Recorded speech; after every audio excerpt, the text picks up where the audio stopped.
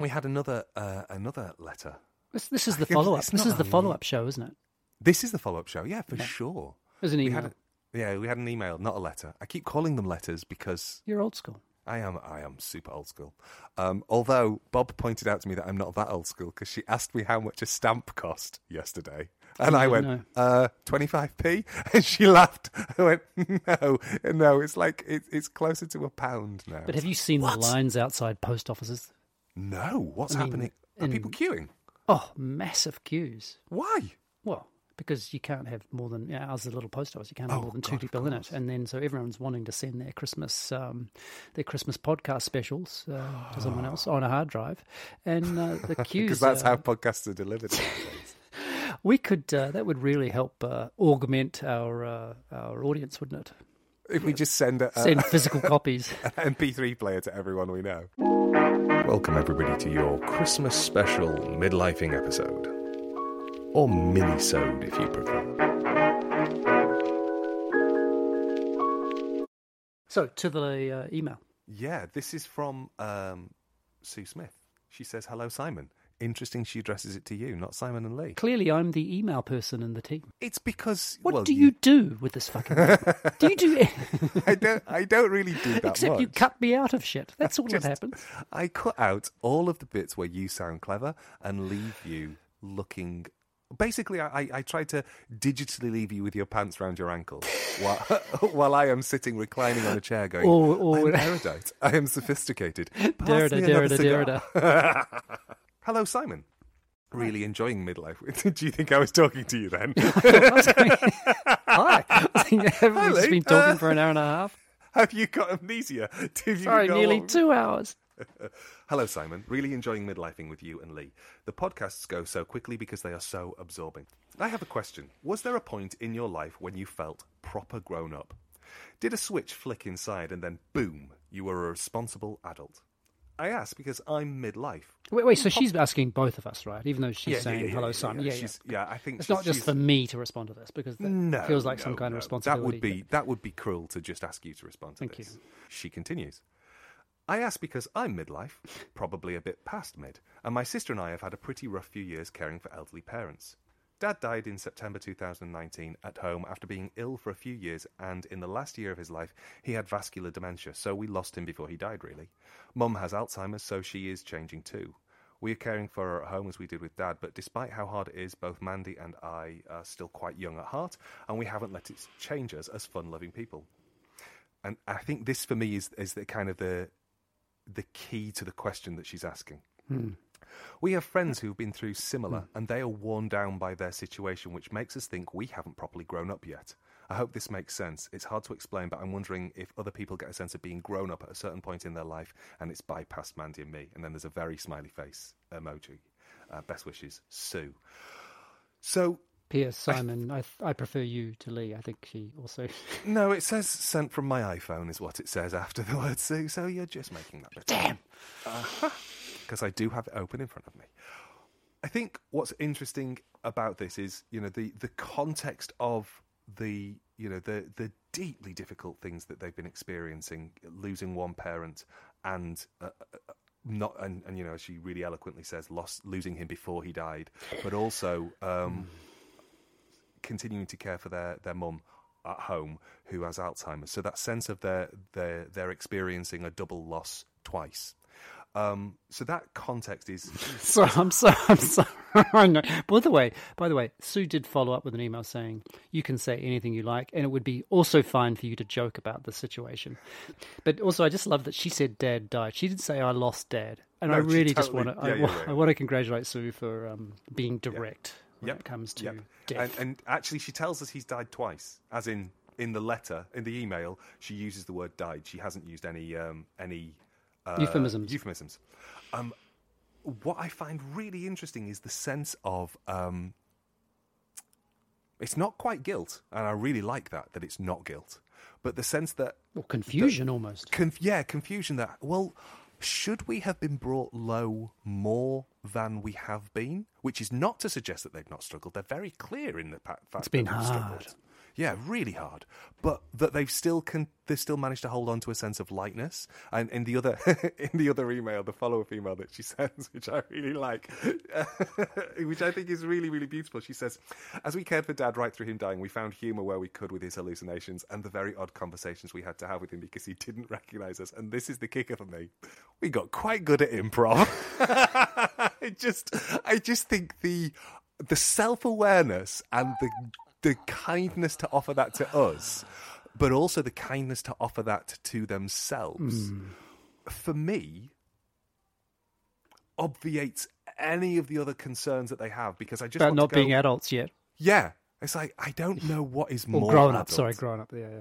But you know what? It's so interesting you bring that up, because for me, that especially with people who are losing their memories, is that the desire to clamp them back into what was and what is powerful, right? Yeah. Which is so different from what Sue is describing, which is, well, this is where he went, Yeah. and let's go there. Yeah.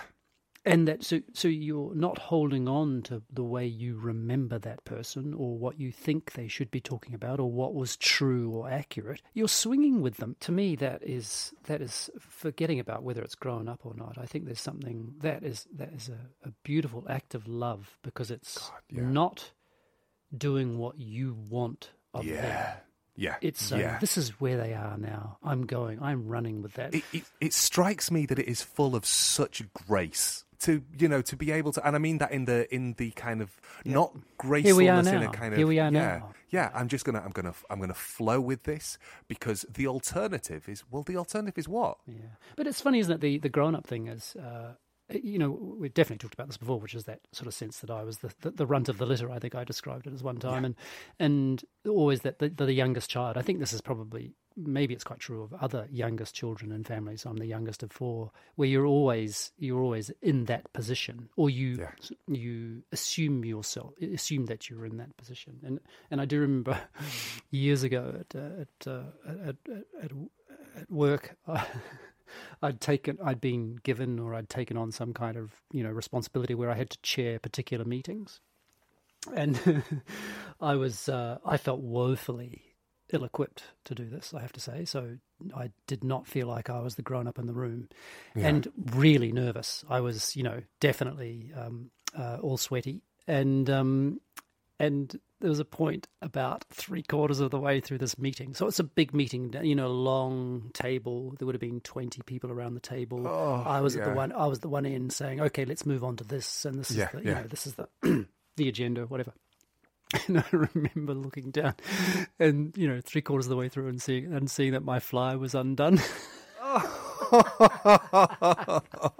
I spent the entire, and then I had this great moment of trying to surreptitiously do my fly up at that point whilst sharing that, and I was trying to wonder which was the grown up part.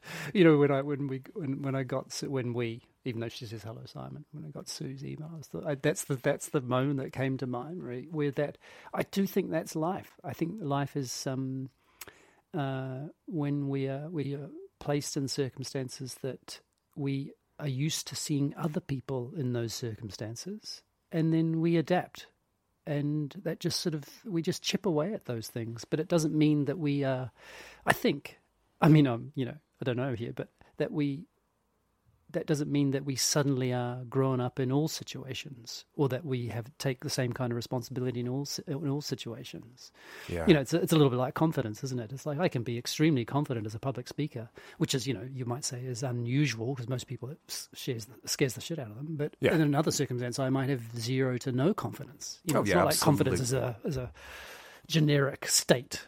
And I think that's, with the death of parents, or when you're caring for people, whose mental health is really bad, or in the way in which Sue's describing. Wow, talk about how do you, how can you be prepared for that situation? I like these questions, but also there's a slightly kind of what are those kinds of newspaper columns where people write in with their these sort of situations or problems, and that Yeah, but Oh, yes, the people who respond have something useful and cogent to say, and we go, Exactly. "Wow, that sounds hard." Yes, so God, you're good. We email us couldn't at do the that. last two people in the world you'd ever want to respond to this at midlifing.net.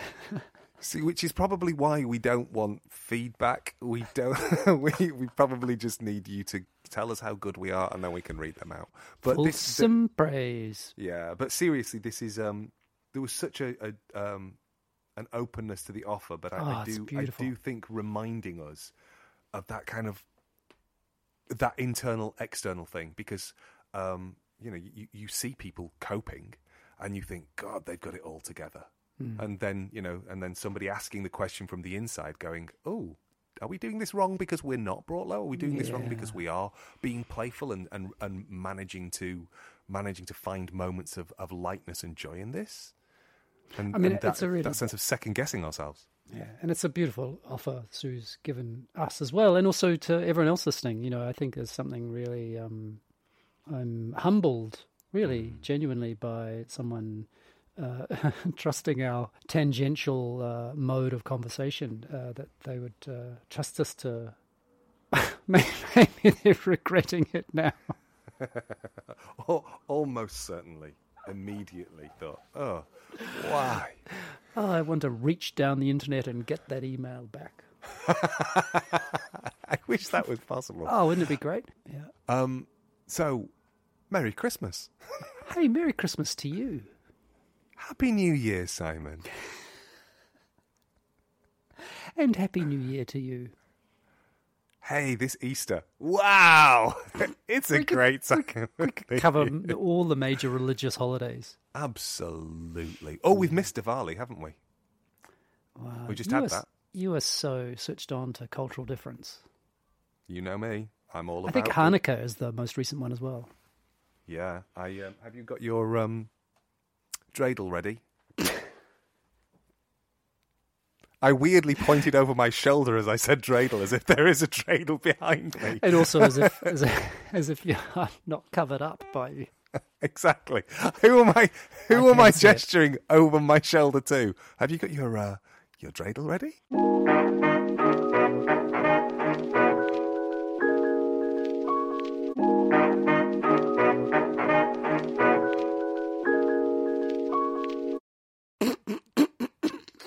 That's me turning away from my mic.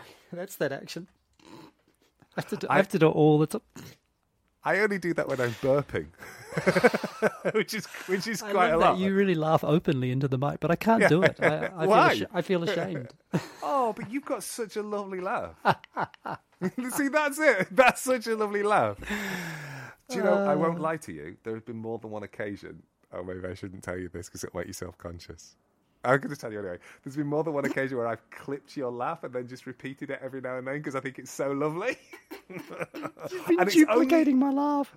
But no, but I change it slightly so it doesn't just sound like going ha ha ha ha ha ha ha. Just because sometimes you've done that like and held on to it, and it's like I like Just the little laugh. giggles that you do. So I just Yeah. stick them back in for you. No. I've only done that twice, but still.